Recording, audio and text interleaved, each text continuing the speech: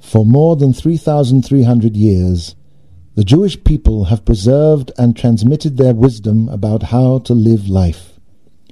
From generation to generation, parents taught their children, teachers taught their students, in a living chain that stretches back to the giving of that great wisdom in the Sinai desert. Perhaps never has there been a generation more desperately in need of this ancient wisdom. A wisdom today made available to the English-speaking world by scholars like Lawrence Kellerman. Sit back and enjoy while Lawrence Kellerman takes you on an adventure into the world of ancient wisdom for modern minds. The story that I want to tell you tonight began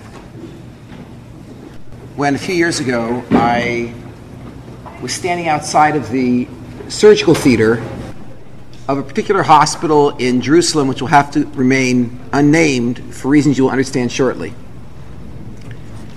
And as I was standing outside the surgical theater, the nurse came running out and she ran up to me and she said, "I think this is yours." And I said, "Yes, that is mine." She handed me my newborn baby boy. And I took this little baby and she said, "Come with me." And she walked me back to the room where they put in the eye drops and suction out the nose. My wife had just had an emergency cesarean section. And my wife was on her way to recovery. And I held this little boy while they cleaned this little boy up. When they were done cleaning him up, they wrapped him up in a little towel and put him into this rolling bassinet. And barely holding back the tears, I rolled my newborn son down the hall to my wife, who was in recovery. And there, I put the little baby on top of my wife, and we both laughed and we cried, and we were very, very happy. Baruch Hashem, a little newborn boy. I stayed with my wife that day for several hours, and then towards the afternoon, I had to go home and take care of the kids and take care of certain things that need to be done when a baby's born, registration with the government, etc.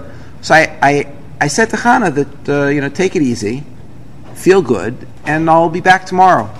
And I took off. I came back the next morning, and when I walked in the next morning, my wife, who had just had a cesarean section about 12 hours earlier, was standing in a corner of the room, cradling the baby in her arms, rocking back and forth. And I said, "What are we doing?" And she said, "I'm rocking the baby." So I said, "Yes, but how are you standing up?" She said, "I feel great, the scar's healed." Okay, for those of you who are not familiar, when they do a cesarean section, they cut through every layer. I said to her, "I think maybe you should sit down on the bed, take it easy." And she said, "No, really, the scar's healed, I'm really fine." So I think, maybe the anesthetic didn't wear off yet, Fine. So I said, "I'd just like to get a doctor." So I went and I got the doctor, and I said, "My wife is standing up in a corner rocking the baby." And he said, "She's doing what?" And he came running into the room and said, "What are you doing? Get back in bed." And between the two of us, we got her to sit down on the bed. But she said, "I'm really fine. My scar's healed. I don't need to lay down." Fine. I sat with her for a few hours, and then after a few hours, I said, "Listen, this thing's got to be taken care of, so I'm going to go, but I'll see you again tomorrow morning. Just take it easy." So I left. I came back very early the next morning. When I came back early the next morning, I walked in, and there were two women in this room, and the other woman who had had the cesarean section the same morning as my wife was laying there sleeping, but my wife's bed was empty. And I panicked, and I probably shouldn't have done this, but I woke the lady up, and I said, "Where's my wife?" And the lady looked over and said, "I don't know, when I went to sleep, she was laying there." And I went running out of the room, tearing down the hall. As I'm running down the hall, I see someone very familiar going the other way. So I said, "Hannah, where are you going?" She said, "I'm going for a walk. You want to come?" Yeah. So I'm chasing her around. She's down in the garden. Yeah, she's walking around. And after a couple of hours, I finally got her back upstairs again. And she sat down in the bed, and I said, "I really am worried." And she said, "I'm fine. I'm telling you, the scar's healed." I said, "It can't heal that fast." She said, "I'm telling you, it's healed." Fine. I stayed with her a few more hours, left. The next morning, I came back very early. And I remember I was walking up the stairs. I took the stairs up to her floor. And as I was getting to her floor, I heard what sounded like muffled screaming. And I remember I went through the double doors on her floor. And when I went through the double doors on her floor to go out onto the floor, the screaming was getting louder. And I approached her wing. And when I went through the double doors leading into her wing, the screaming was piercing. And as I walked down the hall, I realized it was coming from her room. So I approached her room, and as I got to her room, I saw the source of the screaming. It was the doctor who was standing in the hallway of her room screaming at my wife. And as I walked up and he saw it was the husband, he turned around and he said to me, "Get your wife out of here! We take no responsibility! Get her out of here!" I said, "What's going on?" He says, "Your wife is running around the hospital. She just had a cesarean section. This is very dangerous. We take no responsibility. She's out of here!" And I was like, "Good job, Hannah." And they threw us out of the hospital. They sent my baby for a well baby checkup, and the doctor said, "Your baby's fine," and they checked my wife. Amazingly, 3 days after cesarean section, my wife's scar was healed. We don't know why it healed so quickly, but it was an amazing thing. And they said, "Your wife is fine, your baby's fine, get out of here." So, fine. We left. They said, "Have a nice bris milah, goodbye." And we went home. We started to plan for the bris milah. It was going to be a few days later. So I called the yeshiva, and I asked the yeshiva, could we hold the bris milah in the yeshiva, the circumcision? Could we do it in the yeshiva? And they said, no problem. So I got a caterer, and I got a photographer. I went to my Rebbe. I asked my Rebbe, would you hold the baby during the bris? And he said, no problem. Everything is ready to go. It's the 7th night, the night before the 8th morning when we're going to do the bris. And Chana and I are sitting in the living room, and we're schmoozing. And Chana says to me, I was thinking about it, and I've decided I don't want to give this kid a bris milah. And I said, excuse me? And she said, I was thinking about it. I decided I don't want to give this boy a bris milah. Now, at this point, I realized what must have happened. When they put the epidural in, it must have gone up instead of down, and it was affecting her brain, yeah? So I said, what are you talking about? So Chana says, I don't think the baby's well. So besides being an incredibly intuitive mother, she has a lot of background in first aid, and I took this very seriously. So I said to her, what's the problem? So Chana says, I just can't put my finger on it. So I realized she must be panicked. So I said, okay, let's go through. Is the baby nursing okay? Yes, baby nursing's great. Muscle tone? She says, fine. I said, did you check the pulse? Yeah, pulse is fine. Eye dilation? She said, I checked. Eye dilation's great. So I said, what makes you think there's something wrong? So she says, I just have this feeling. I said, great, right? At this point I realized nothing's wrong. But she's panicked. What happens the night before the bris? So I said, great, no problem. Let's do this. Let's go right now, you and me. We'll go down to Shaare Zedek, or we'll go to Terem, one of the emergency medical services, and we'll have them do a well baby checkup. Now, if something's wrong, they'll pick it up. If nothing's wrong, then we can go ahead with the bris. So Chana says, no. So I said, what's that? No one's going to catch it, she says. I'm not going to go ahead with the bris. The bris is off. So I was thinking, this is a problem. So I said, how about Jules? Would it be okay if Jules said we could go ahead with the bris? So she thinks and she says, Jules I would trust. Who's Jules? So Jules is my brother-in-law. My sister married this very famous cardiologist who, besides being an ingenious researcher, he's a real mensch and he has tremendous bedside manner. So Chana said, if Jules would check the baby, I would go for it. So coincidentally, Jules was on sabbatical that year. He was the head of a hospital in California, but he was on sabbatical doing research in microbiology at Albert Einstein.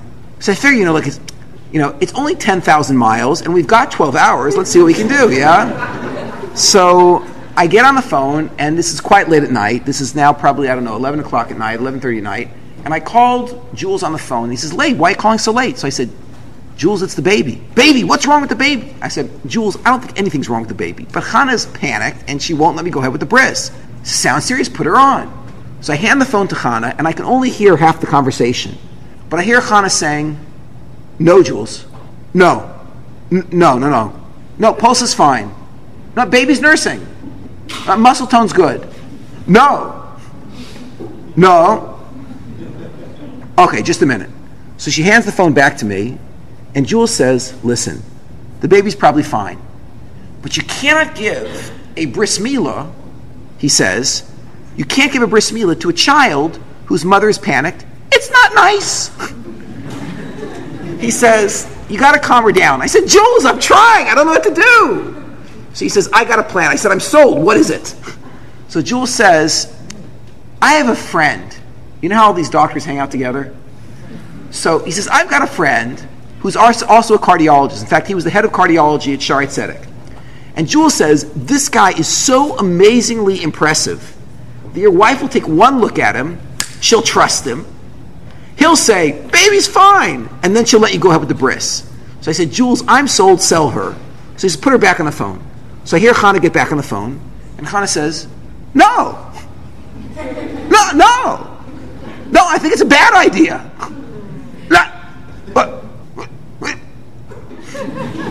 What do you mean?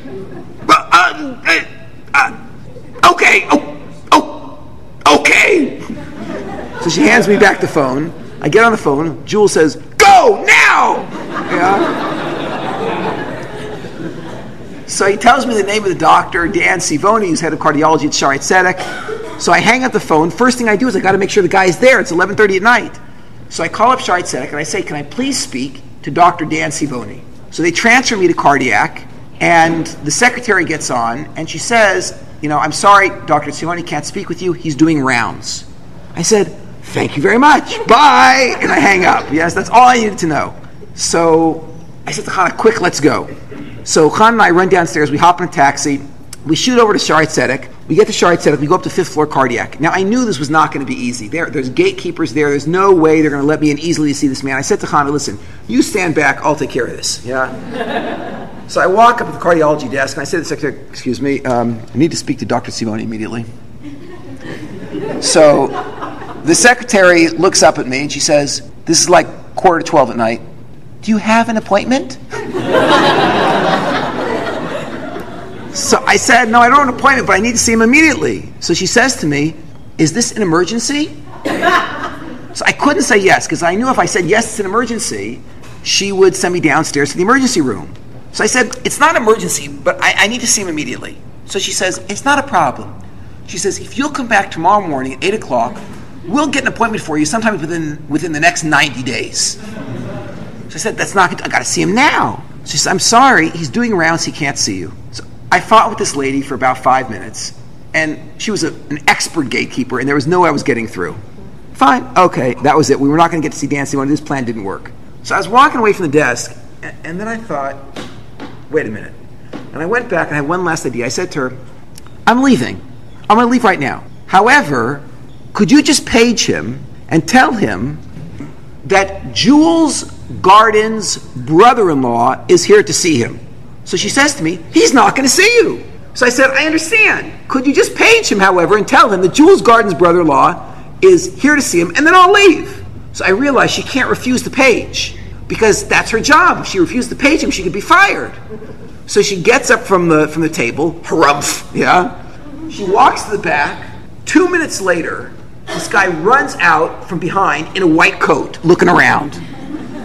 So I realized this must be the man. He was never doing rounds. He was in the back all along. So I walk up to him and I say, are you Dan Sivoni?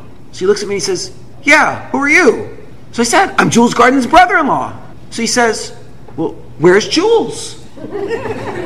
She had botched the message. She said that Jules was here. So I said, Jules isn't here. He sent me to see you. So this man is a brilliant diagnostician. And the entire physical exam lasted about a quarter of a second. He went like this. And instantaneously he could see I was not about to drop from a heart attack. So he says to me, he says, what are you doing here?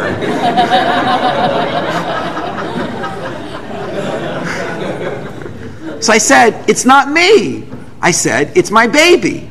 And I gestured behind me, and standing 15 feet behind me is Chana clutching the child. Yes?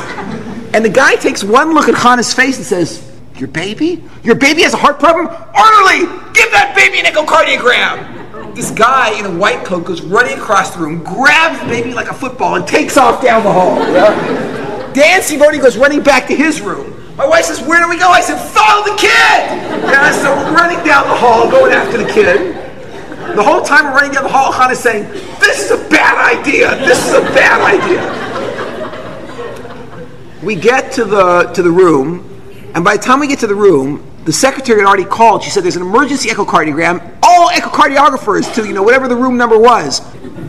we couldn't get into the room. We were standing out in the hall. Chana's saying like, brilliant, Labe, good job,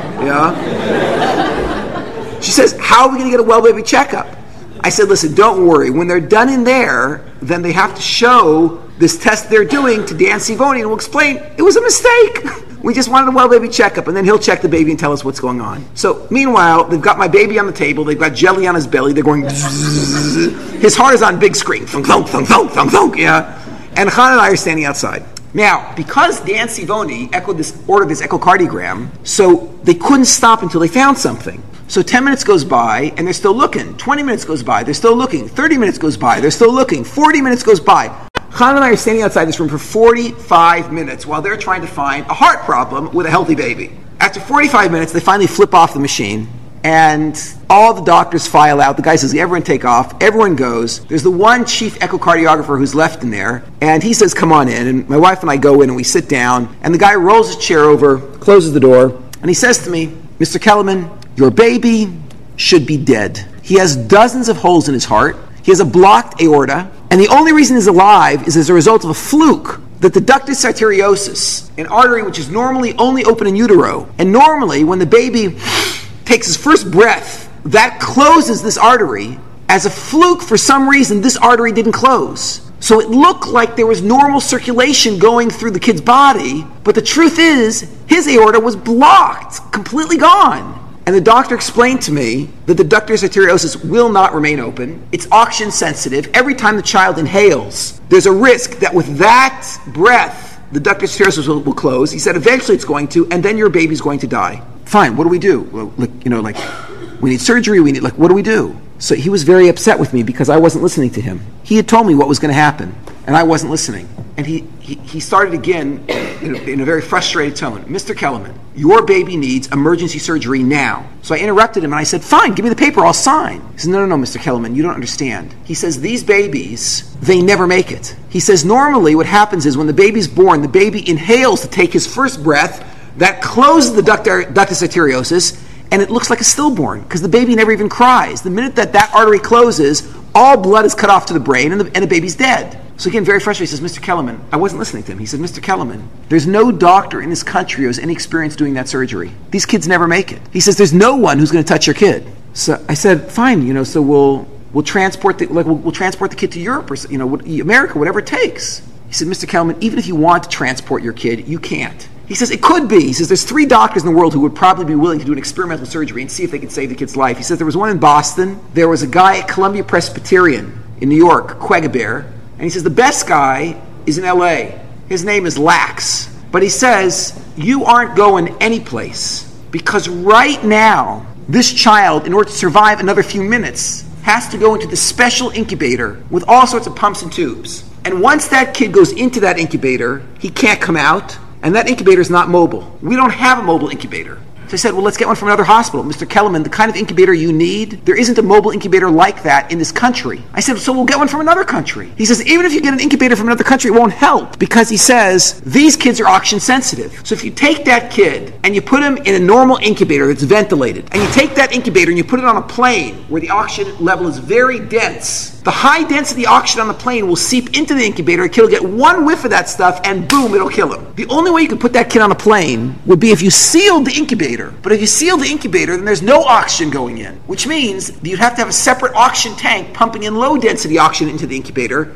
And Mr. Kellerman, there's an FAA rule, there's a Federal Aviation Administration rule that you cannot fly over U.S. airspace with an oxygen tank on board. Because God forbid, if the plane loses air pressure, the oxygen tank will explode like a hand grenade, which actually happened a couple of years ago. And therefore, Mr. Kellerman, you are not going anyplace. Okay, the reality began to sink in and I realized what was happening. And I said to him, fine, what do we do? And he said, right now we're going to take your baby to the pediatric ICU. We're going to put your baby into the special incubator. If you want, you can wait here. If you want, you can come with us. So my wife and I are both the let's help type, and I said I would like to come. So we carried the baby to the pediatric ICU. When we got there, he explained to me that little newborn arms and legs. The arteries are so small that you can't put an IV in, you'll blow out the artery. So I held my little boy's head for over an hour, while one by one they put the tubes in through his head. And when he was completely wired, they taped everything down top of his head. They took this little baby, they put him down the incubator, they sealed the incubator, and that was it. There was a little window on the top of the incubator where you could see a shadow of a child, and that was it. The head of the pediatric ICU then came up to me and said, I think you should call a rabbi. And the truth is, I had never been through the death of someone this close to me before, and I had no idea how I was going to react. And I'm not stupid. I said, you're right. I think I probably should call a rabbi. And he handed me a phone number, and he said, call this guy. So I said, fine. Is there a phone I can use? He said, yes, right outside the pediatric ICU. In those days, the pediatric ICU was this big room, and the way out was there was a steel door with a glass window, and just outside the steel door with the glass window, there was a hallway. In that hallway, he said, there's a phone. So Khan and I walked out. We walked into that hallway. I picked up the phone. I looked at the phone number he had given me. The guy had given me the phone number of a rabbi in Bnei Brak. Okay, now we were in Jerusalem. Why didn't he give me the phone number of a rabbi in Jerusalem? I figured, maybe he doesn't realize there's rabbis in Jerusalem. Yeah, fine, whatever. But it is the number he gave me. Maybe this guy's an expert in counseling people who have very serious situations like this. Fine, I call. Okay, it's now like 12:30 at night, and when I call, a secretary answers the phone. Hello, can I help you? So I said, yeah, I need to speak to Rabbi Führer. So the secretary says, just a minute, please. She puts me on hold, right? Mordechai Ben David is rocking out on the music box, right? When I'm on hold, yeah, right? Finally, the guy comes on the phone, right? Hello, this is Rabbi Führer, can I help you? So I said, yeah, I have a really sick kid. So Rabbi Führer said, where are you calling from? So I said, Shaare Zedek. So he says, what's wrong with your child? So I said, they told me that he has dozens of holes in his heart. So Rabbi Führer says back, multiple VSDs. Anything else? So I said, yeah, they told me he's got a blocked aorta. So he says, okay, multiple VSDs and a coarc. Anything else? So I said, no, Rabbi, that's all. So there's this pause, and he says, multiple VSDs and a coarc. Your baby needs emergency surgery. I said, yeah, they mentioned that to me here. He says, but there's no doctor in this country who's going to do it. There's a guy in Boston, there's a guy in New York. The best guy's in LA, but I don't think they're going to make it that far. I said, yeah, they mentioned that to me here. He says, but you're going to have a problem. I said, what's that? He says, that baby to get flown out of this country is going to need a mobile incubator, and there is no mobile incubator in this country. I said, yeah, they mentioned that to me as well. So he said, there is a mobile incubator in France. He says, I think I can get it to Paris by tonight. If I can get it to Paris by tonight, I can have it into Tel Aviv by tomorrow night. We'll shoot it straight from Tel Aviv over to Bnei Brak to Jerusalem. You'll be all set. You can fly out tomorrow night. I said, oh. He says, but you're still going to have a problem. I said, what's that, Rabbi? He says, this baby can't fly without oxygen, and it's illegal to fly over U.S. airspace with an oxygen tank. I said, yeah, they mentioned that to me as well. He says, I can't help you with the oxygen, but he said, I'll get back to you about the incubator. Dial tone. I put down the phone. Chana said, what happened? I said, I don't know. So I'm trying to explain to Chana this whole conversation, and we're walking back into the pediatric ICU, and as we get into the pediatric ICU, the head doctor comes up to me and he says, what did Rabbi Führer say? So I explained, Rabbi Führer said he's going to get us an incubator from France to Paris by tonight, Tel Aviv by tomorrow night. We should fly out on the flight tomorrow night. So this doctor says to me, Mr. Kellerman, I've seen people try this before. Trust me, you don't want to do this. He says this is going to cost you tens of thousands of dollars, and these kids never live. Your kid is no way going to make it to a surgery in America, and you're going to waste tens of thousands of dollars. Don't do this, Mr. Kellerman. Do you want to do this? And I remember I looked at Chana, and I remember Chana looking at me, and I remember we both thought the same thing. I thought, and she thought, this is my son. And I looked at the doctor and I said, yes, this is what we'd like to do. And the doctor said, fine, it's your money. You're wasting your money, but it's your money. He says, you know what? You probably can't fly out tomorrow night. He says, given the amount of electronic equipment you're going to be flying with, you're going to need the whole back row of 747. He says, why don't you call and find out if the back row of 747 is available tomorrow night? So now it's like 1 a.m, and I get on the phone. I call my travel agent, right? Sasi, the angel Abramowitz. So I wake her up in the middle of the night. She says, Labe, why are you calling me so late? So I said, Sasi, my son is sick. Your son is sick? What's wrong? So I explained the whole situation, that he has to fly for a surgery to America, and we can't fly with oxygen. We can't fly without it. It's a terrible situation. The best guy's in New York. The second best guy's in New York. The best guy's in LA. We don't know what to do. I need the whole back row of a 747. Can you help me out? Sasi says, Labe, stand by. I'll call you back. About 45 minutes later, Sasi calls back, and she says, Labe, I got you 2 back rows of 747s. I said, what do you mean 2 back rows of 747s? She said, let's be honest. You and I both know that you cannot fly this kid without an oxygen tank, and you're not allowed to fly over U.S. airspace with an oxygen tank on board. She says, there is no airline that's going to be willing to take you, Stam. No one is just going to take you. She said, I contacted El Al, and they offered the following arrangement. They said, if you bribe them, they might think about it.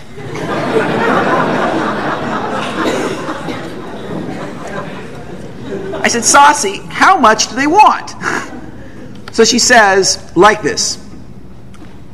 When you land in New York, if you fly straight to New York, when you land in New York, she said, on the spot, when they find the auction tank, they're going to arrest somebody.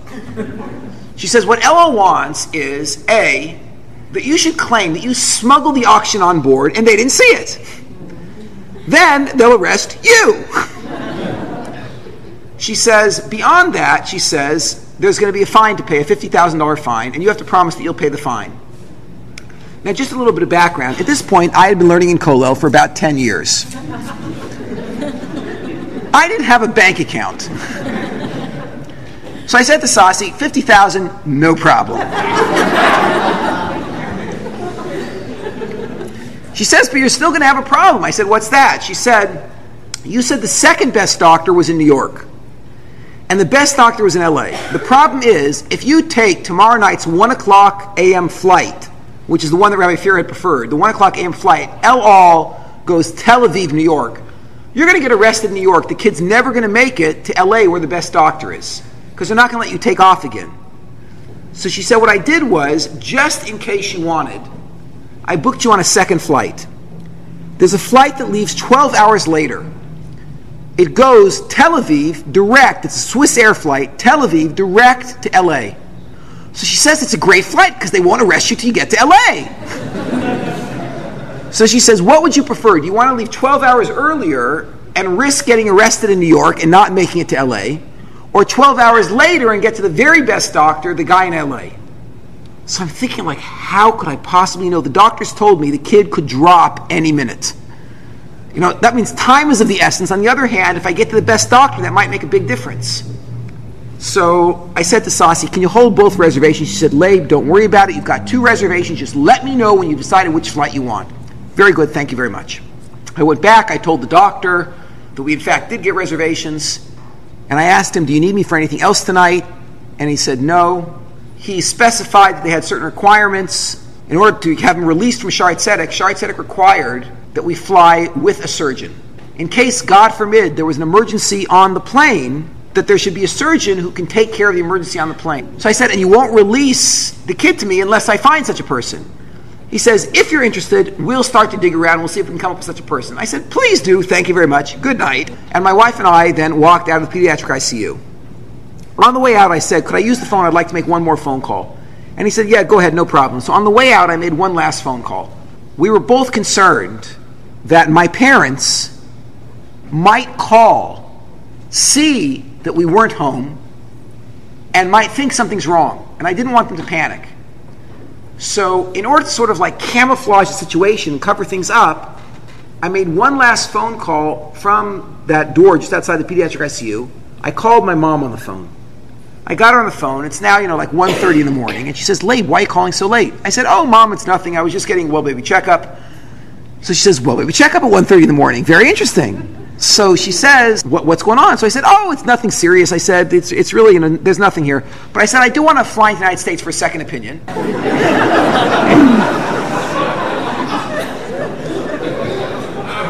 So I said, we might not be around for a couple of days, yeah?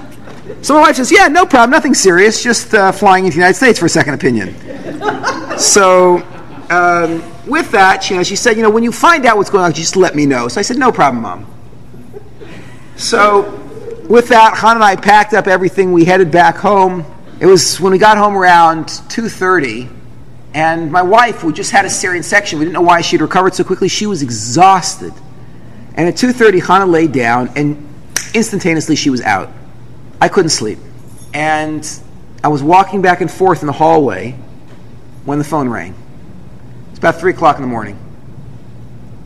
And I ran for the phone, and I picked up the phone, and when I put the phone to my ear, I hear a woman screaming, "Give me Kellerman! Give me Kellerman!" I said, "This is Kellerman. What's wrong?" She says, "I hear you need a passport."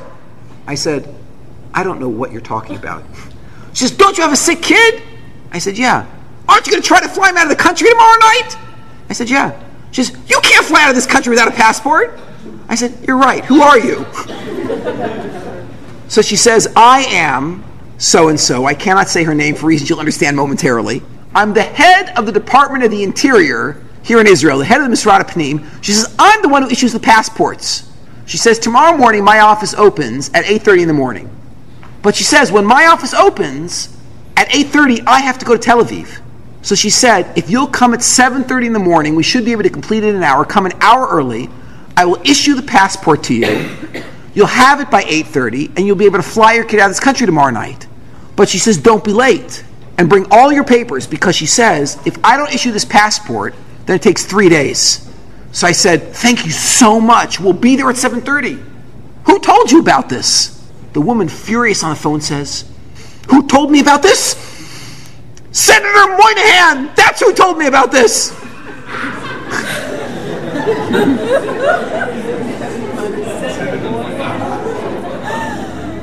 I didn't ask. I just said, thank you, we'll be there. Click. Fine.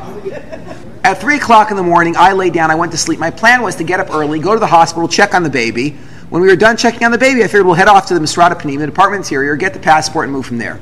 So at 3 o'clock in the morning, I fell asleep. Hannah had slept from 2:30. 5:30, I got up and I woke Hannah up. She had slept all of 3 hours. I had slept 2.5. And we got in the taxi and we shot back over to the hospital. When we got to the hospital, we went up to the pediatric ICU. As we were walking into the pediatric ICU, we were walking down that hallway. The doctor who had checked us in the night before saw that it was Mom and Dad coming, and he ran out to stop us in the hallway. So when he saw him coming, we froze. He ran up to us and he opened the door, he came out and he said, Mr. Kelman, you're a very lucky man. I said, why am I lucky? He said, last night, when we checked your baby in, we did an echocardiogram. He said, after you left last night, we replayed the echocardiogram here in the pediatric ICU. And we saw on the echo that with every beat of your child's heart, the ductus arteriosus was closing. I said, so what's going on with my kid? So he says, since we started your kid on the prostaglandin IVs, the ductus arteriosus has frozen, half open, half closed. Your child is in critical condition, but at the moment he's stable. I said, can I see my child? He said, come on in. So we went in, and we walked over to this big box, and we really couldn't see anything. We could see the shadow of a baby in the bottom of the box, but beyond that, we really couldn't see anything. We sat there until 7:10 a.m.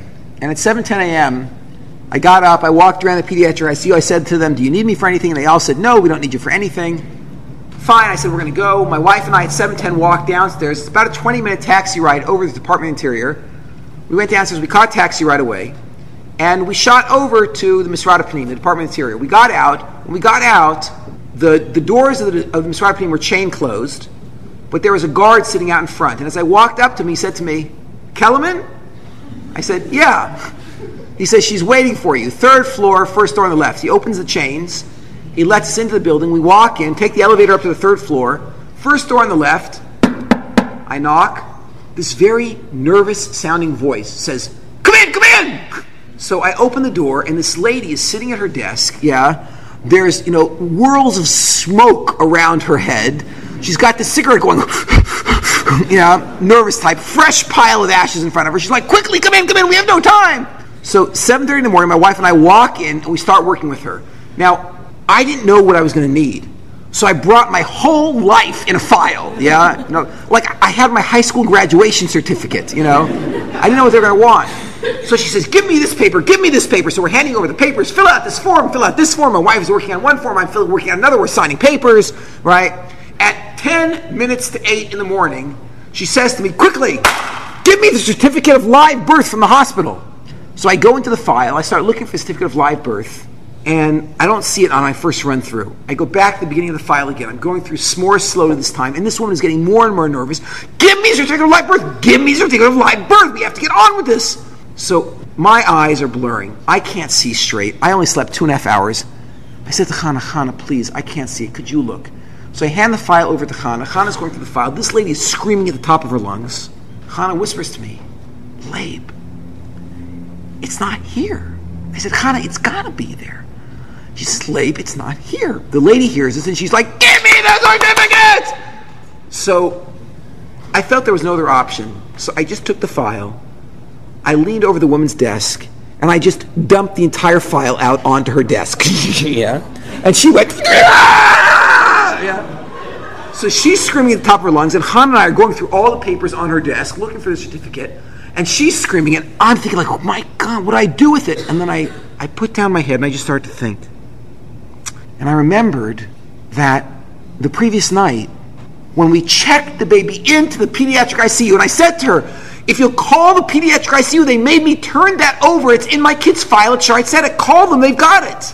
So the woman leans back in her chair and she says, Mr. Kellerman, I'm sorry, I can't help you. I said, what are you talking about? Call them up, they'll tell you they've got the certificate of live birth. She says, Mr. Kellerman, I told you to bring all the papers, I have to see it, I'm sorry.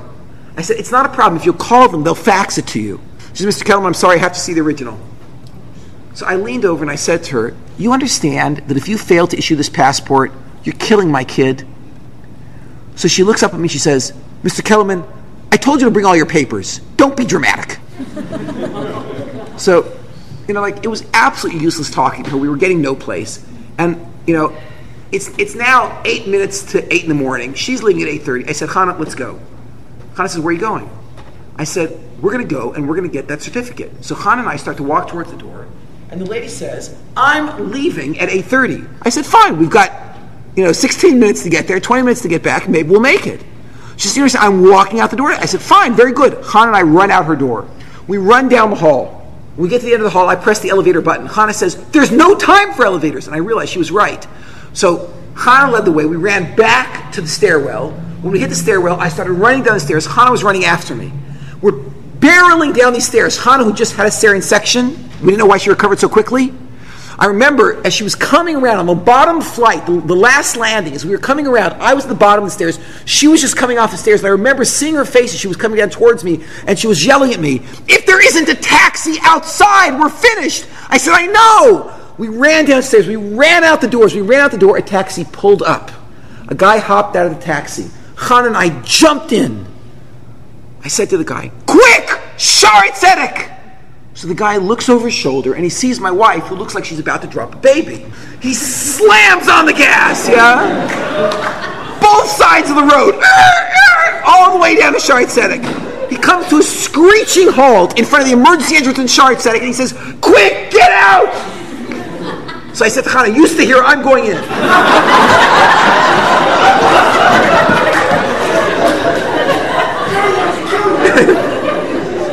And I just hopped out of the taxi and I took off running down right towards the emergency entrance. The taxi driver got out of his taxi and he was screaming at me, no, your wife! Your wife! I went in through the emergency entrance, past the emergency, into the center of Shaare Zedek, hit the stairwells, no time for elevators. I ran up 5 flights of stairs. When I got to the top of these stairs, I was exhausted, I was winded, right? I was running through the halls of Shaare Zedek. I saw the hallway, I went running down the hallway, burst into the metal door, ran up to the first doctor I saw and said, quick, I've got to have the birth certificate for my baby. So the guy puts his arm around me and says, shh, come with me. I'm like, wait, shh. And he starts walking me out. He walks me to the point where I'm standing just outside the entrance to the emergency room. And he's to the pediatric ICU, and he's standing just inside the entrance to the pediatric ICU. And he says to me, Mr. Kellerman, do you see these doctors over here? And I said, what doctors? Yeah, what do you want? And I see there's a bunch of guys walking around inside the pediatric ICU. He says to me, these doctors are visiting doctors from abroad. He said, they should be done in about an hour, and we'll be with you then. He takes the pediatric ICU door, closes it, and locks it.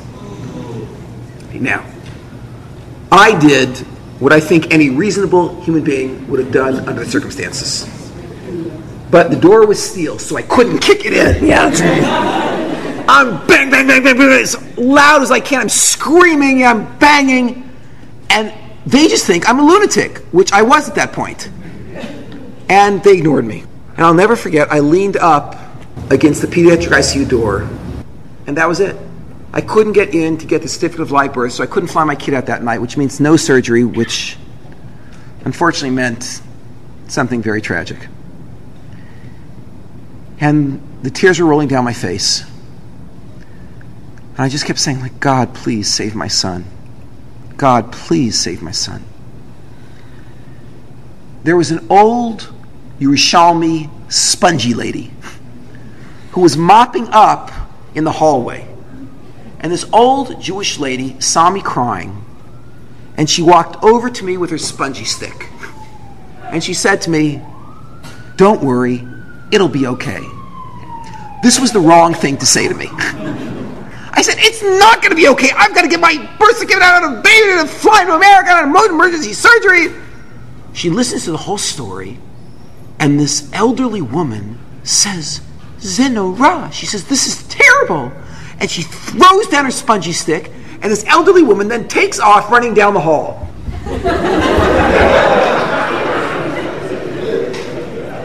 So I'm watching her take off, right? Within 5 minutes, she had made it 15 yards away. And she runs up to the information desk. At the information desk, there was a young lady sitting there. And this old Yerushalmi, standing in front of the information desk, started telling over the story to this young lady at the information desk. Now, I couldn't see the old Yerushalmi's face because she was facing the information woman. I could only see the old Yerushalmi's back. And her back looked like this. So I saw the lady at the information desk hop up, and then she took off running. So I looked to see where she went. She just disappeared around the corner. So I'm looking around to try to figure out what happened, and I see the back door of the pediatric ICU opens. And this information lady runs in, and I see her going from file to file to file, going through the files, looking. She grabs a paper out of one of the files, goes running out the back door again. I'm looking around to see where she's going to pop up. She pops up at the end of the hall. I see she hands the paper to the old Yerushalmi. The old Yerushalmi turns around, and she starts running back towards me. So I take off barreling down the hall. I run up to this woman. She hands the paper to me, and she says, "Mazel tov." I grab the paper. I go running down 5 flights of stairs. Right? I'm on the bottom floor. I run out through emergency. I'm running towards the taxi. At this point, as I'm running towards the taxi, I see the taxi driver has opened up the back door. He's trying to pull my wife out of the taxi. And he's saying, "Baby, hospital!" You know? So I just ran at the taxi. And as I approached the taxi, I just opened the passenger door and I hopped in and closed the door. So the man heard that somebody had hopped into his taxi.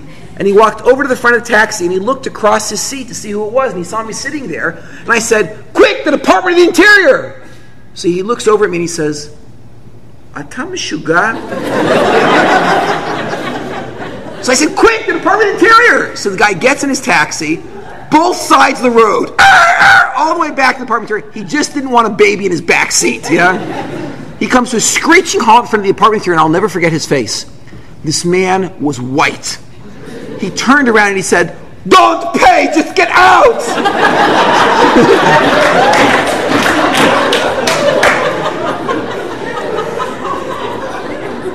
Khan and I hopped out. We ran in, right? No time for elevators. We ran up 3 flights of stairs. Khan just had a staring section. We didn't know why she healed so quickly. We got to the 3rd floor. We were running towards this woman's door. As we were approaching her door, the door opened. The lady walks out with her purse. So I look at my watch, it's 8:28. And I said, "I've got the certificate." So she looks at her watch and says, "Mr. Kellerman, I told you I have to leave at 8:30. I said, "Fine, but we got the certificate." She says, "I can't finish it up in 2 minutes. I'm very sorry." And she starts to walk, and I jumped in front of her. And I said, "Please, if you leave me, my baby's going to die. Please." She was a Jewish woman, and she had some rachmanas. And she said, "Okay, quickly, get your papers."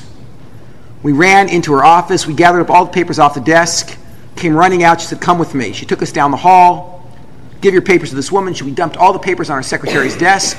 Her secretary finished filling out all the papers and gave us the form that would allow us to go down to the American consulate and get the American passport. We got to the American consulate. Eventually we got in. I knew where the passport desk was because I had been there once before doing this. We ran to the passport desk. And they had a tiny American staff there, and all the other people working in the embassy and the consulate were Arabs. So I ran up to the passport desk, and there behind the passport desk was Muhammad. So I said to Muhammad, I said, "Listen, I have a medical emergency, and I'm an American citizen. My wife's an American citizen. We've got to fly our kid out of America. We need to get an American passport for this kid now." So Muhammad says to me, "Mr. Kellerman, it's not the problem." He says, fill out this form, we on it right away, don't worry. So I said, great. So I filled out the form, right? My wife and I signed, everything's ready to go. He says, Mr. Kellerman, you're all set. He says, you go to this next aisle, you pay, you come back, I give you a passport, right? I get the receipt, I come back to Muhammad. When I get back to Muhammad, I hand him the receipt. He says, Mr. Kellerman, you're all set. He says, give me picture, have a seat, in 15 minutes I give you a passport. I said, I don't have a picture because the baby's in a box. He says, oh, Mr. Kellerman, no picture, no passport. So I said, no, Muhammad, you don't understand. This is a medical emergency. I'm an American citizen, my wife is American, so we just want to fly our kid. We need a passport to fly our kid back into America. So by now he's got this thing. It looks like the New York telephone directory open. And he's pointing and he says, Mr. Kellerman, it says here, and he's showing me the regulation. It says here, no picture, no passport. I'm very sorry. So I argued with him for about 15 minutes. So that was it. And we were not going to get the passport. Now, I didn't learn very much in school. However, I remember one social studies class when I was in 4th grade where they taught us this really neat law that I thought was so cool I never forgot it. There happens to be an American law that if an American citizen is in a foreign country and you make it to an American consulate or embassy, you can demand that the American consular general come to you. So I took out my passport. I remember this from 4th grade. I took out my passport.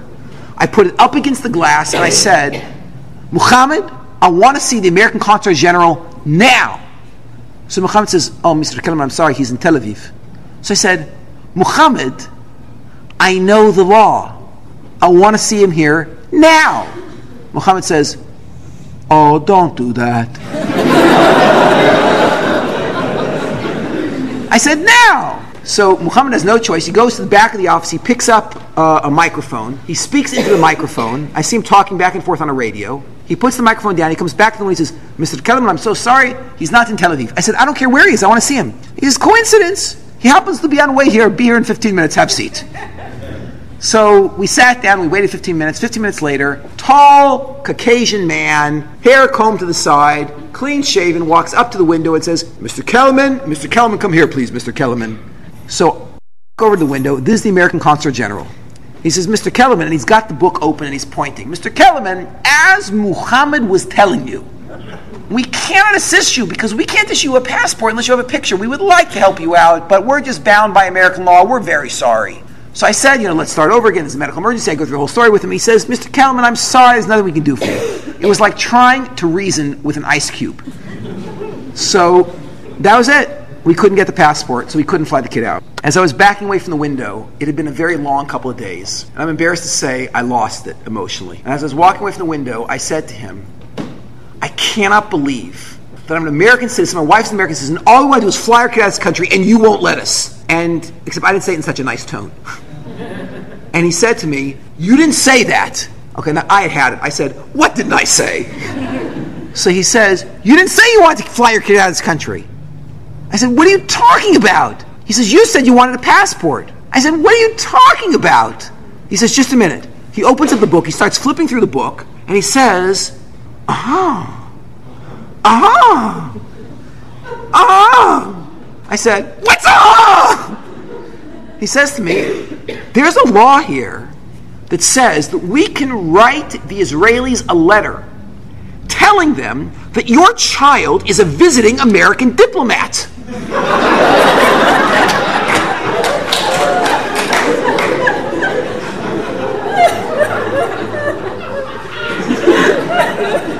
He says, that'll get your kid out of this country. He says the next law down says that we can write the Americans a letter saying that your child is a visiting Israeli diplomat. That'll get him into America. I said, well, take 2, please, yes? On the spot, the man drafts the letters. The American Consul General signed the letters. He handed the letters over to us. We grabbed the letters. We ran back to Shaare Zedek. We got back to Shaare Zedek. We went in the front entrance. As soon as I was in Shaare Zedek, I had a sick feeling. I mean, more than a sick feeling. I had clarity, and I knew what had happened. And I just couldn't bear to tell Chana. So I didn't lie, but I delayed. And I said to Chana, listen, I haven't davened yet. I haven't prayed. And would you mind, I have my Tallis and Tefillin right there. I said, would you mind if before we go upstairs if I davened? And the truth is I was just buying time because I didn't know how I was going to help her when she discovered what was going on.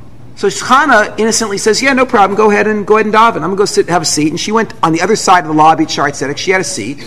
And I put on my tallis and tefillin, and I stepped up to a wall at Shaare Zedek. So I stepped up to the wall that morning in Shaare Zedek, and it was the most unusual tefillah I had ever had, and it's the most unusual tefillah I've had since then.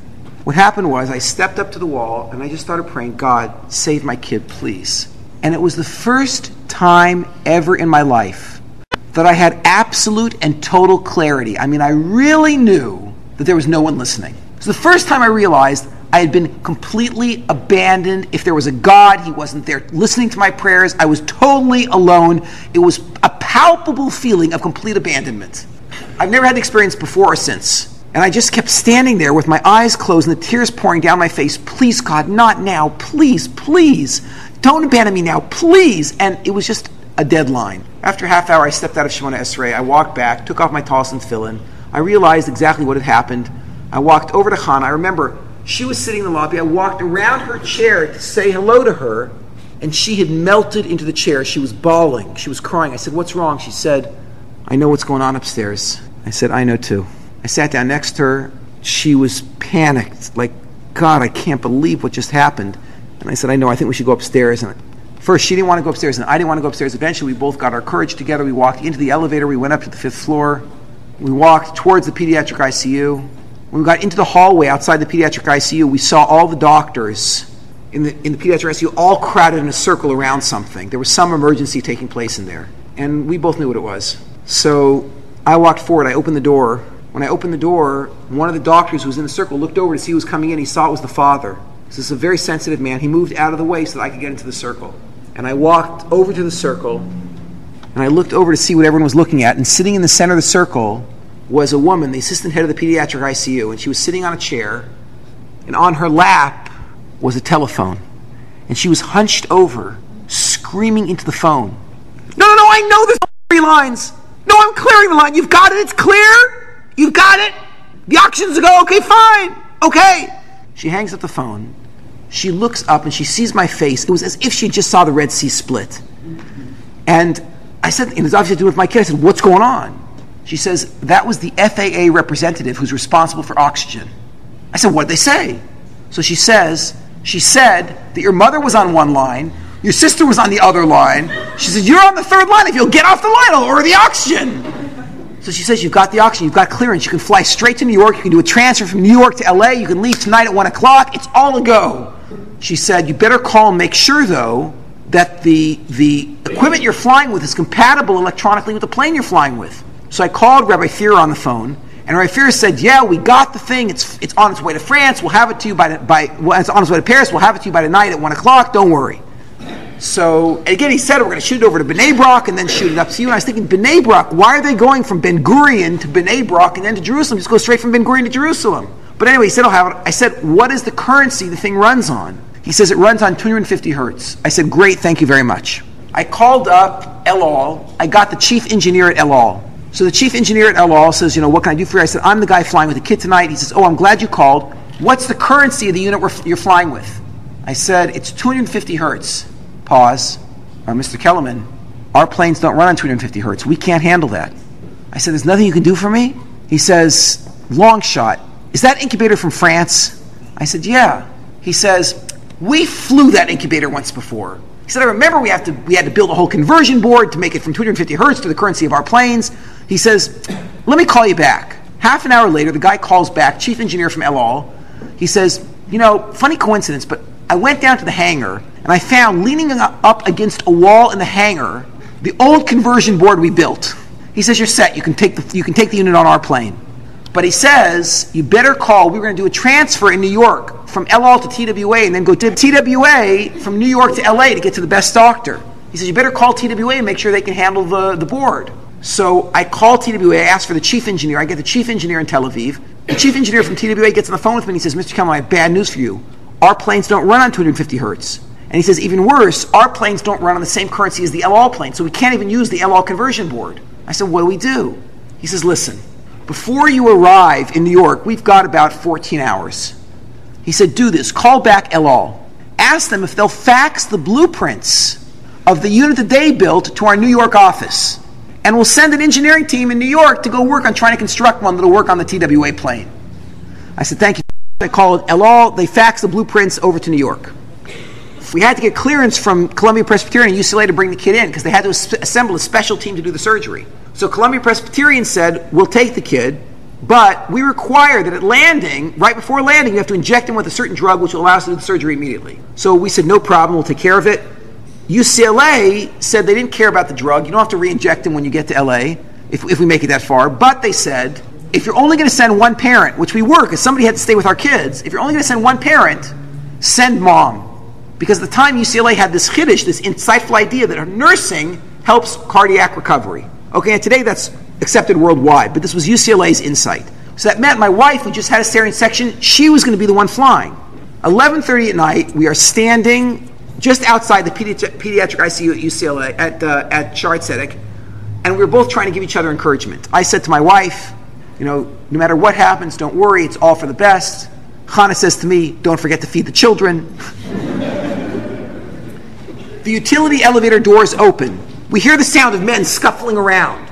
Then we hear something rolling and men running towards us. As they come into the light of the pediatric ICU, we see 4 men pushing a stretcher with this immense glass thing strapped to the top of the stretcher. And the 4 men who are running towards us are all wearing these big black hats, and they have these long black coats and long beards, and as they're running towards us, the payas are bouncing. As they come into the area of the pediatric ICU, one of them, the chief rabbi, yells at me, "Where's Kellerman?" I said, "I'm Kellerman." "Where's the doctor who's flying with you?" I said, "He's in the pediatric ICU." This rabbi runs in, grabs the doctor, brings him out, says to the doctor, "Have you ever seen a unit like this?" And there's this glass bubble with all sorts of lights and meters that are flashing and moving. Underneath the stretcher, there's all sorts of electronics. The doctor takes one look and says, "I've never seen anything like this in my life." So the rabbi says to him, the chief rabbi says, "Listen carefully." And the chief rabbi starts to show him how every piece of electronic equipment works. The doctor, this hotshot doctor, is looking at the man with the long black beard and the payas, thinking like, who are you? After about 35 minutes of training, the chief rabbi says to the doctor, "Do you understand how everything works?" And the doctor says, "Yeah, I think I understand everything works." And he says, "Great." He says, the rabbi says to the doctor, "You stand by, we will do the transfer." And the doctor said, "Okay, whatever you boys say." The rabbis took the unit into the pediatric ICU. They opened up the big incubator. They took the kid out. They put him into this mobile incubator. They changed over all the pumps, the tubes, everything onto these mobile units. They strapped everything down, went running out of the pediatric ICU with the kid on the stretcher. My wife and I and the doctor went running after them. We went down to the utility elevator. We got into the utility elevator, went down to the basement. The elevator doors opened. These guys took off running across the parking lot in the basement. I and my wife and the doctor were running after them, right? There's one car parked in the basement. It's a van. I assume it's an ambulance. As we're running towards this van, the rabbis run around the back of the van. They open up the back of the van. When they open up the back of the van, this van had mobile electronics hanging all across one wall, all across the other wall, and across the ceiling. The thing looked like the NASA control center. They pushed the stretcher up into the back of the ambulance. 3 of the rabbis and the doctor piled into the back of the ambulance. They closed up the back of the ambulance. The chief rabbi got into the front seat. My wife hopped into the passenger seat. The guy peeled out of Shaare Zedek, hit the Tel Aviv highway at 120 miles per hour. It took us to go from Jerusalem to Ben Gurion 20 minutes. First of all, the driver, I think, was nervous, the chief rabbi. So as soon as we hit the Tel Aviv highway, he popped in Mordechai ben David, Jewish rock. Meanwhile, the rabbis are all over the mobile electronics, right, making all the adjustments, and the doctor and I are just holding onto a bench for dear life as this thing is flying down the highway. So the doctor's watching all the rabbis making these adjustments in electronics, and he yells over Mordechai ben David to one of the guys, "Where did you learn how to do this?" So the guy called back without turning around his face. He just called back, "UCLA!" So he doesn't look like the UCLA type, you know what I mean? So he yells to the other guy, "Where did you learn how to do this?" So this Yerushalmi calls back, "Harvard!" So he calls the third guy, "Where did you learn how to do this?" "University of Paris." So the doctor's like trying to figure out, who are these guys? The doctor, 5 minutes later, screams again at this guy, "How much do you guys get paid for a run like this?" So I remember the rabbi, without looking back, just yelled back, "How could we know?" The doctor was very confused. So I remember he tapped him on the shoulder. He said, "No, how much money do you get?" So I'll never forget the rabbi's face. When the rabbi realized what the question was, he swung around. He had this big smile on his face, and he says, "Money? We do this for fun."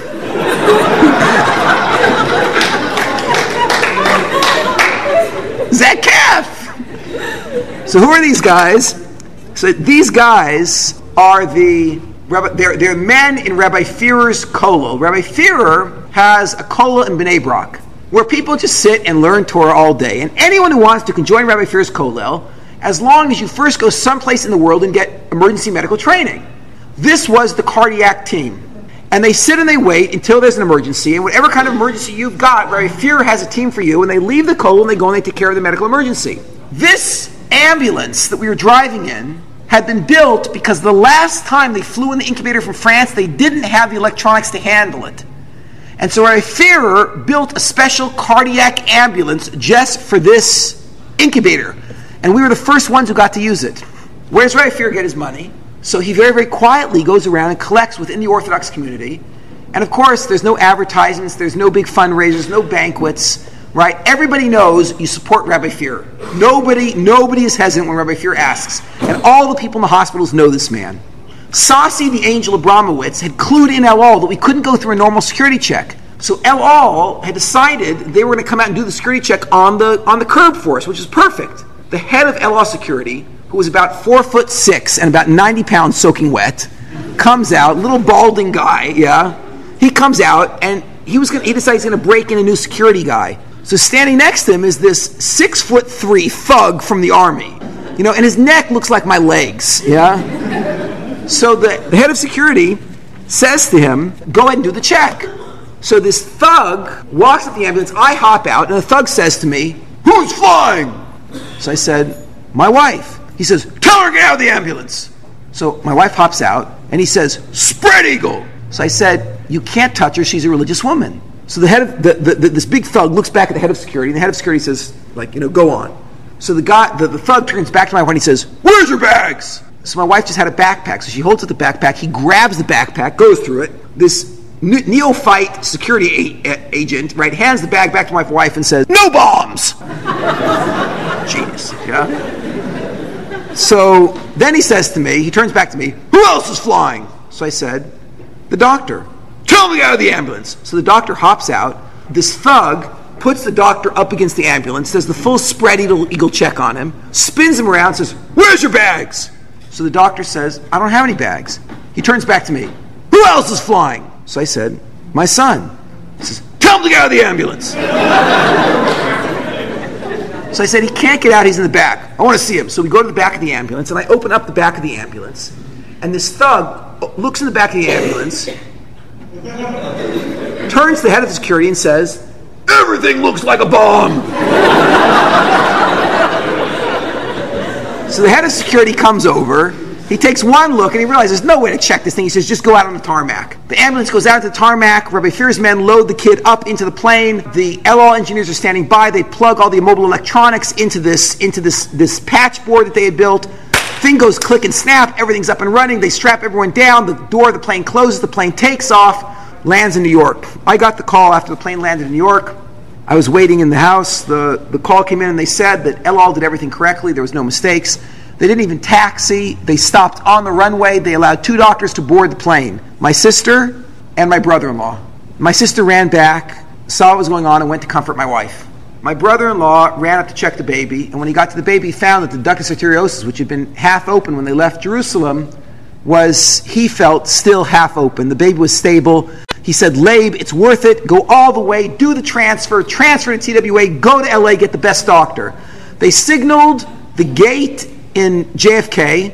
The gate in JFK opened, and Rabbi Führer's men in New York, his Hasidim in New York, came out in an ambulance. They came up onto the plane. They did the transfer, took the baby across the airport, loaded him up onto a TWA plane. There were 100 people waiting on this TWA plane, and they all knew what they were waiting for because they had heard the story of the kid. My wife said they loaded everybody up. Meanwhile, the TWA engineering team had been up all night trying to build this conversion board. They got everyone strapped down. They started plugging in the conversion board. My wife said there were a bunch of Christian missionaries who were on this flight, and she kept hearing in the background, "Lord, save the child! Save the child!" 10 minutes goes by, 15 minutes goes by, 20 minutes goes by. My wife said she was watching the battery meters on the mobile unit dropping, and my wife said she knew that when those needles go down to zero and the pump stops, the kid dies. And she knew that she had to have enough power left in case this didn't work to still get the kid over to Columbia Presbyterian for the emergency surgery. 20 minutes goes by, 30 minutes goes by, 40 minutes into the wait, she hears the chief engineer say to the assistant engineer, "We blew it, it's not going to work." And my wife panicked and she said, "Let's get this kid off the plane." So she said she heard, when she said that and other people in the plane heard, she said it spread like wildfire down the plane that the kid was not going to make it, and she heard an audible groan coming from the people on the plane when everyone realized this kid was not making it to LA. You can't imagine how upset the guys on the TWA engineering team were, because it was their fault that we weren't going to make it. And my wife said the whole team was broken over it. There was a guy who was standing in the back, who was not one of the chief engineers, but one of the guys who was working all night on the project, and he just lost it. And my wife said nobody saw because he was standing in back. He pulled a pocket knife out of his belt. He opened up this pocket knife. He just pushed through the crowd. My wife said it happened so fast nobody could stop him. He pushed through the crowd, walked up to my wife, took the pocket knife, and started hacking away on the armrest next to my wife. And everyone was just in shock looking at this guy. He reached into the hole he had just made. He pulled out a water wire, started hacking away on these wires. My wife said at this point, even if the plane took off, she did not want to be on it. Yeah? This guy took these wires, started messing with the back of the box, and suddenly everything started ticking and flashing. And this man started screaming at the other engineers, "You idiots! You idiots! The audio system runs on 250 hertz. So they plugged the kid into the audio system. There was no movie that flight. The plane took off, landed in New York, landed in Los Angeles. The UCLA emergency team met the kid by emergency transport, took the child off to UCLA. My wife and the doctor followed in a standard transport. They got him into the surgical theater. 12 hours later, they came out and they said to my wife, "We were able to get out the blocked aorta, which was killing the kid, and he's now on his way to the ICU. He still has dozens of holes in his heart. And if he makes it through the next 24, 48 hours, he's going to need another surgery whenever he's strong enough. That could be 3-4 months down the line." 3 months later, the doctors held a meeting. They said the child was strong enough to do the surgery. They wanted to go ahead with it. So we donated all the blood, donated all the platelets. Everything was ready to go. So I signed the release form. We carried the baby downstairs to the place where they do the surgical prep. I handed the baby over and they said, "Could you please leave the room now?" Because the surgical prep was very unpleasant. And I just couldn't leave. I mean, for those of you who are parents, you understand what I'm talking about. Like, this was the last few minutes I was going to have with my child potentially. And I didn't mind if the child cried. I just didn't want to leave. So they ended up forcing us out of the room. Then they went behind these screens and they started working on the kid. My wife and I went back in again. And we just stood on the other side of the screens listening to the child screaming. That was sweeter to our ears than silence. After a few minutes, we heard the doctors' voices. They were very concerned about something. And they came out and they gave us very bad news. Before I tell you what the bad news was, just one more detail you have to know about. My father had gone for a standard checkup, and whatever, his doctor heard something funny, sent him for an echocardiogram, and the echocardiogram showed that my father had a faulty mitral valve, which is not terribly serious, but eventually you have to have it repaired, and it requires, unfortunately, an open heart surgery. And my dad asked, what are my options? And they said, you have two options, but really one. There is this hot shot surgeon at UCLA. His name is Hillel Lacks. And he does the most amazing surgery where that surgery you can't get unless you have some esoteric surgery. And your father needs a standard mitral valve replacement, so there's no way that Hillel Lacks is going to take the case. So you have to have the standard procedure, which is they put in a plastic mitral valve. There's a good chance of rejection. Within 20 years, you'll have to have another one put in, another open heart surgery. So my father said, okay, look, what are my choices? Fine. The doctors came out from behind the screen. And they said, we have bad news for you, Mr. Kellerman. We can't do the surgery on your son. My wife and I said, why not? They said, your son has a fever. I said, I can't believe it. They said, we have to wait a week. In a week we can do it, but we have to wait till he's over the fever. So at this point, Hillel Lacks walks in. Hillel Lacks says, what's going on? So we say, they just told us we can't do the surgery. He says, you can't do the surgery? Why not? So the doctor says, Dr. Lacks, the kid has a fever. And you could see Dr. Lacks was really upset about it. He's a frum Jew. He was really upset. This kid's not going to get a surgery now. He really needed it. Then Dr. Lax turns to me and says, wait a minute, Kellerman, doesn't your father need an open heart surgery? I said, yeah, how'd you hear about that? He says, I go to the Daf Yomi with his doctor. So he says, call up your father right now, have him come down right now. All the blood had been donated, all the plates had been donated by my sisters and I. My father came down, they prepped him, he went in. Hillel Lax opened up my father and found that they had made a mistake when they did the echo. And he didn't just have a faulty mitral valve. He had 4 valves, each blocked 99%. He was a walking time bomb. He would have dropped within a week. Hillel Lax did a 4-valve replacement. They closed up my father. My father went into the ICU. My father was in the ICU for a week. At the end of the week, they said to us, your baby's ready. I signed. The baby went in. 12 hours later, they came out. They said, Mr. Kellerman, you're a very lucky man. Your baby's okay. He's on his way to ICU. You can meet him in the elevator. We ran to the elevator. They were moving my kid up to the ICU. Han and I walked with the baby to the ICU. As we were walking into the ICU, my father was coming out. I said, bye, Dad. See you later. Yeah. My dad went out. Our baby went in. When we went in, the nurse who's in charge of the ICU said, who's this one? So they said, this is Kellerman. She said, no, Kellerman just left. Who's this? So my baby was in the ICU for another week. At the end of a week, they released him from the ICU. They put him in the normal part of the UCLA hospital.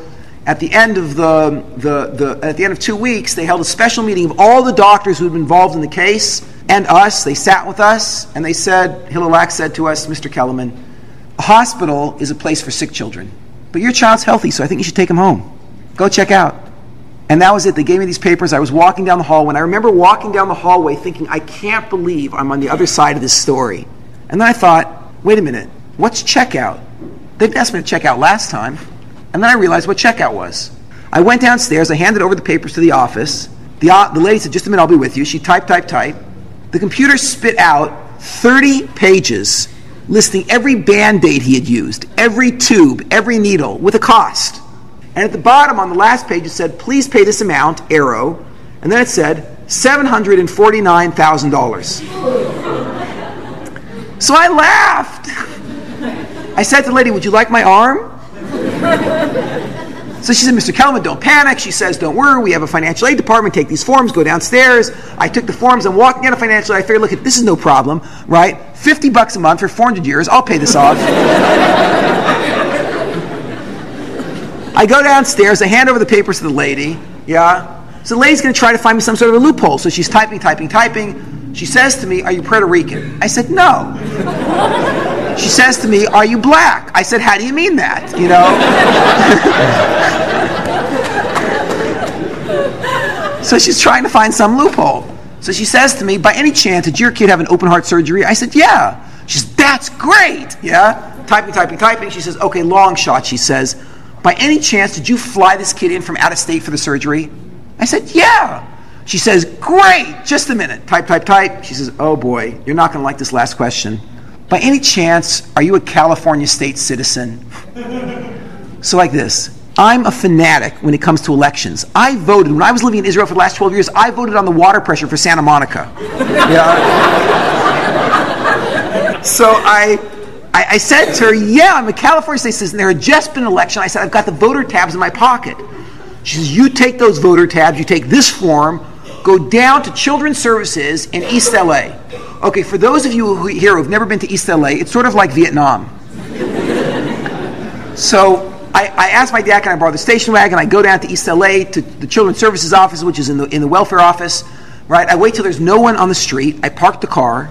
Right? I look around. I hop out of the car. Right? I say goodbye to the station wagon because it's not going to be there when I get back. Yeah. Right? And I run into the building. Okay, I'm the only guy in the building, right, wearing a shirt, let alone a suit and tie. Yeah. Someone comes up and says, can I help you? And they take me over to Children's Services, and I hand over the papers, and the lady types, and she says, okay, fine, you're all set. Take this back to UCLA. So I said, what do you mean I'm all set? She says, your bill. I said, what about my bill? She says, your bill is paid. I said, which bill is paid? She says, the $749,000, it's paid. I said, who paid it? She said, they didn't tell you, it's State Senate Bill 180B.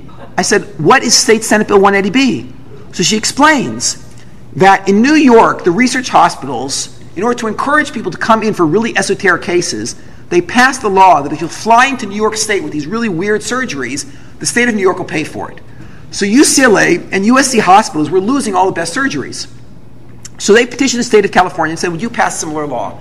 And the state of California said, no, we can't afford that. If someone collects, we won't be able to pay it. So UCLA came back with this proposal. Okay, how about this? Only these esoteric surgeries, and only if it's a California state citizen.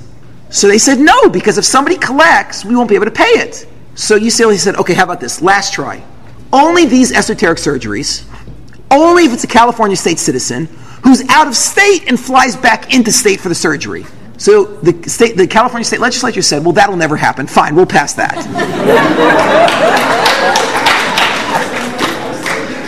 She said, the law was passed 90 days ago. You're the first ones to qualify. Okay, I had to pay a $5 parking ticket at UCLA. 5 months after this child was born, we took him back to Jerusalem to perform the bris milah. Finally, we come full circle. We're ready to do the bris. The entire pediatric staff from Shaare Zedek was in attendance. They all came to watch. And this doctor came. And when he came to the bris, he was wearing a kippah, and he had these strings hanging out of his pants. And I said to him, what's this?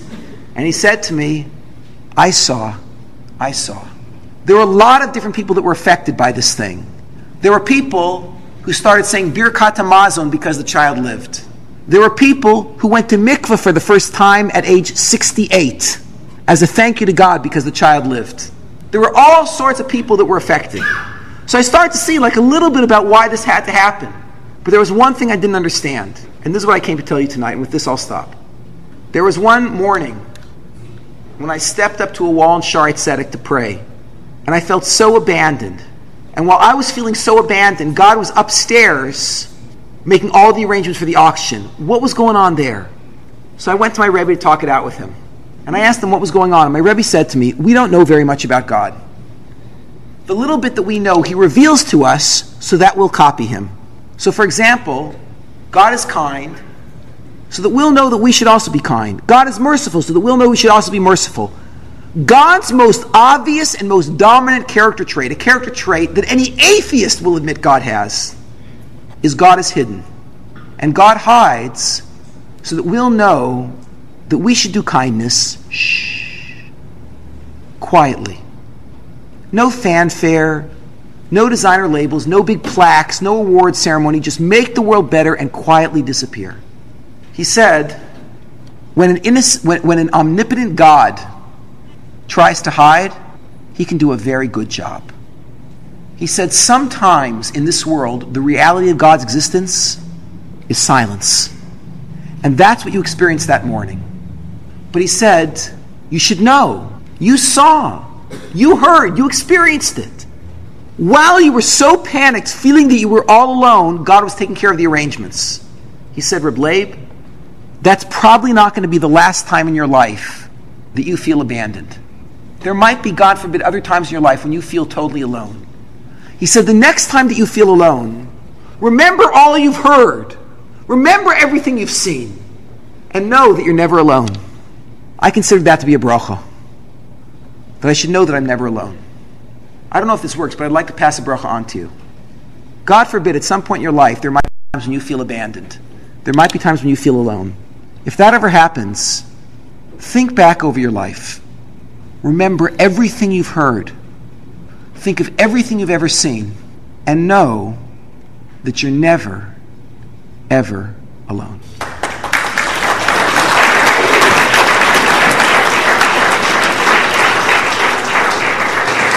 That concludes our presentation of Ancient Wisdom for Modern Minds by Lawrence Kellerman. For more tapes by Lawrence Kellerman, visit www.lawrencekellerman.com. That's www.lawrencekellermen.com.